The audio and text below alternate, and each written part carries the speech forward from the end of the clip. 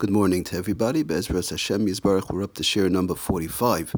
Okay, today we're learning L'Refuah Shlema Avraham Tzvi Ben Fega Shirtakav Refuah Shlema B'Soich Shar Chayla Yisrael. Okay, today I just want to finish off with the halachas of the spoon ladle. And then Be'ezras Hashem, move on to the next thing.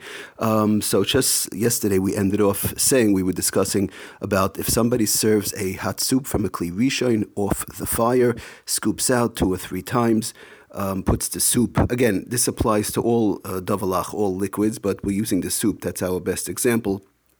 It could also be a soupy cholent where it's not a davi yavish, but in general, the regular soup that we know, chicken soup or the like, is the easiest example to work with. So again, he scoops out 2 or 3 times, puts it into the bowl.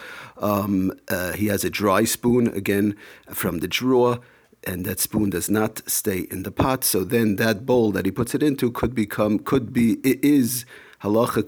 a halachic status as a kli shlishi, whereby he would be he is allowed to put in matzah, challah, crouton, salt, and the like into that kli shlishi.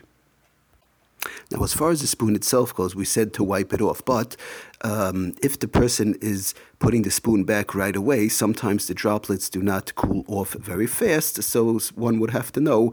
The same thing also by a cup. If the droplets don't cool off so fast, he scoops out, puts the spoon right back in, mamish within a second or two, probably we could say that the droplets would not be cooling off fast enough, whereby he would have to wipe it off.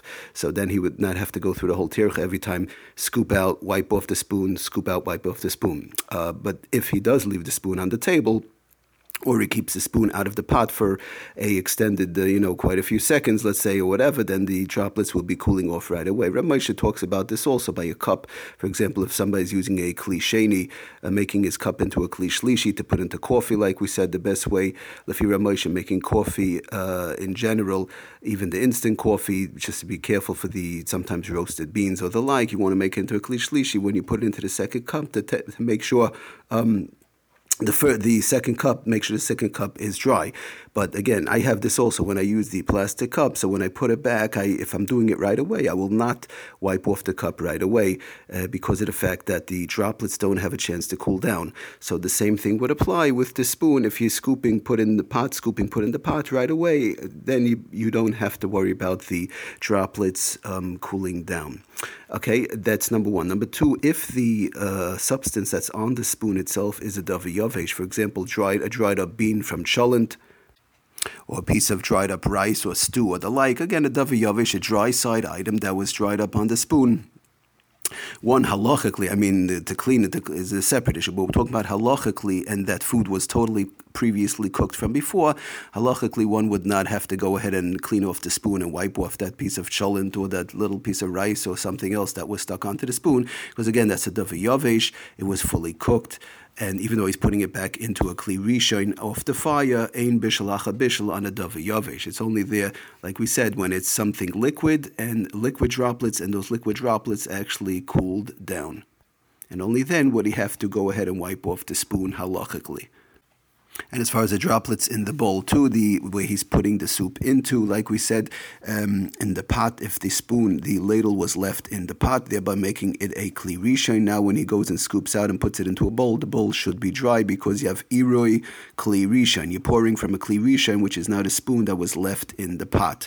But again, if the spoon was left or the ladle was left outside the pot, the bowl that he pours the soup into does not have to be dry because the ladle does have a din of a kli sheni in that factor. Again, it's not left in the pot. Kli sheni, pouring it into a separate bowl, which would make that bowl a kli shlishi. That bowl does not have to be dry from either water or previous soup. Just to plain pour it in would not be a problem. But if this spoon was left in the pot, it's iroi kli rishon from the spoon into the bowl. He should make sure the bowl is dry from previous liquids, whether cooked or not.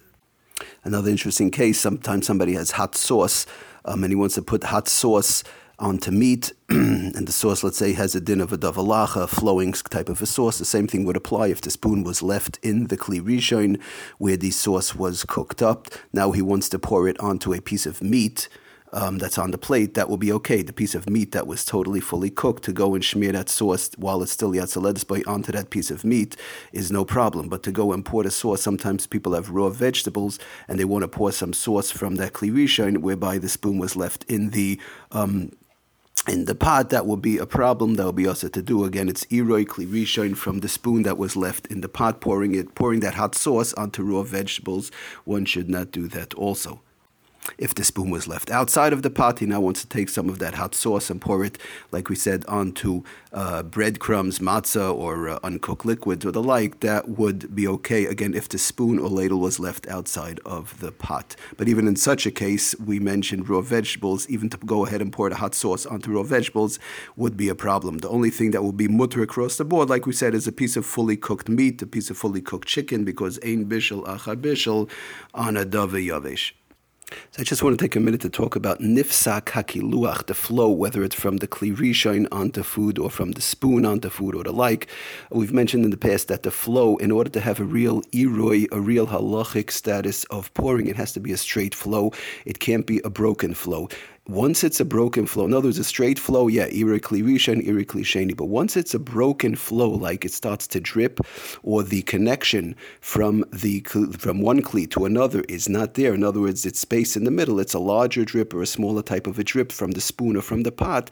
It has a din of the next kli. So, for example, somebody takes a kli rishon and he starts to pour into a kli sheni. If it starts to drip, or it's going like a little bit globby, whereby it's not connected to the pot, we're going to say that drip, that flow, has a din of a kli sheni and not of a kli rishon. So once the connection between the kli rishon and the food in the plate is now cut off, thereby it makes the flow itself actually into a kli sheni. So lemaisa, excuse me, it's just something I wanted to throw out there. Lemaisa, it's not so mistaber in halacha that we use this too much. It doesn't come up too often. Usually it is a straight flow, but I just wanted to throw it out there. Sometimes it is used in certain shilas of bishul. One should be aware that once the flow is broken, whether dripping or larger globs, and the connection between the first kli and the second kli is broken, it now has a din of the second kli. Again, irei kli rishon, it drips, globs, it's broken, nifsak hakiluach, a broken flow, it now is a din of a kli sheni. We should all just keep that in mind. Okay, everybody, thank you so much for listening. Have a wonderful day. Hatzlacha Rabbah to everybody. Kol tov.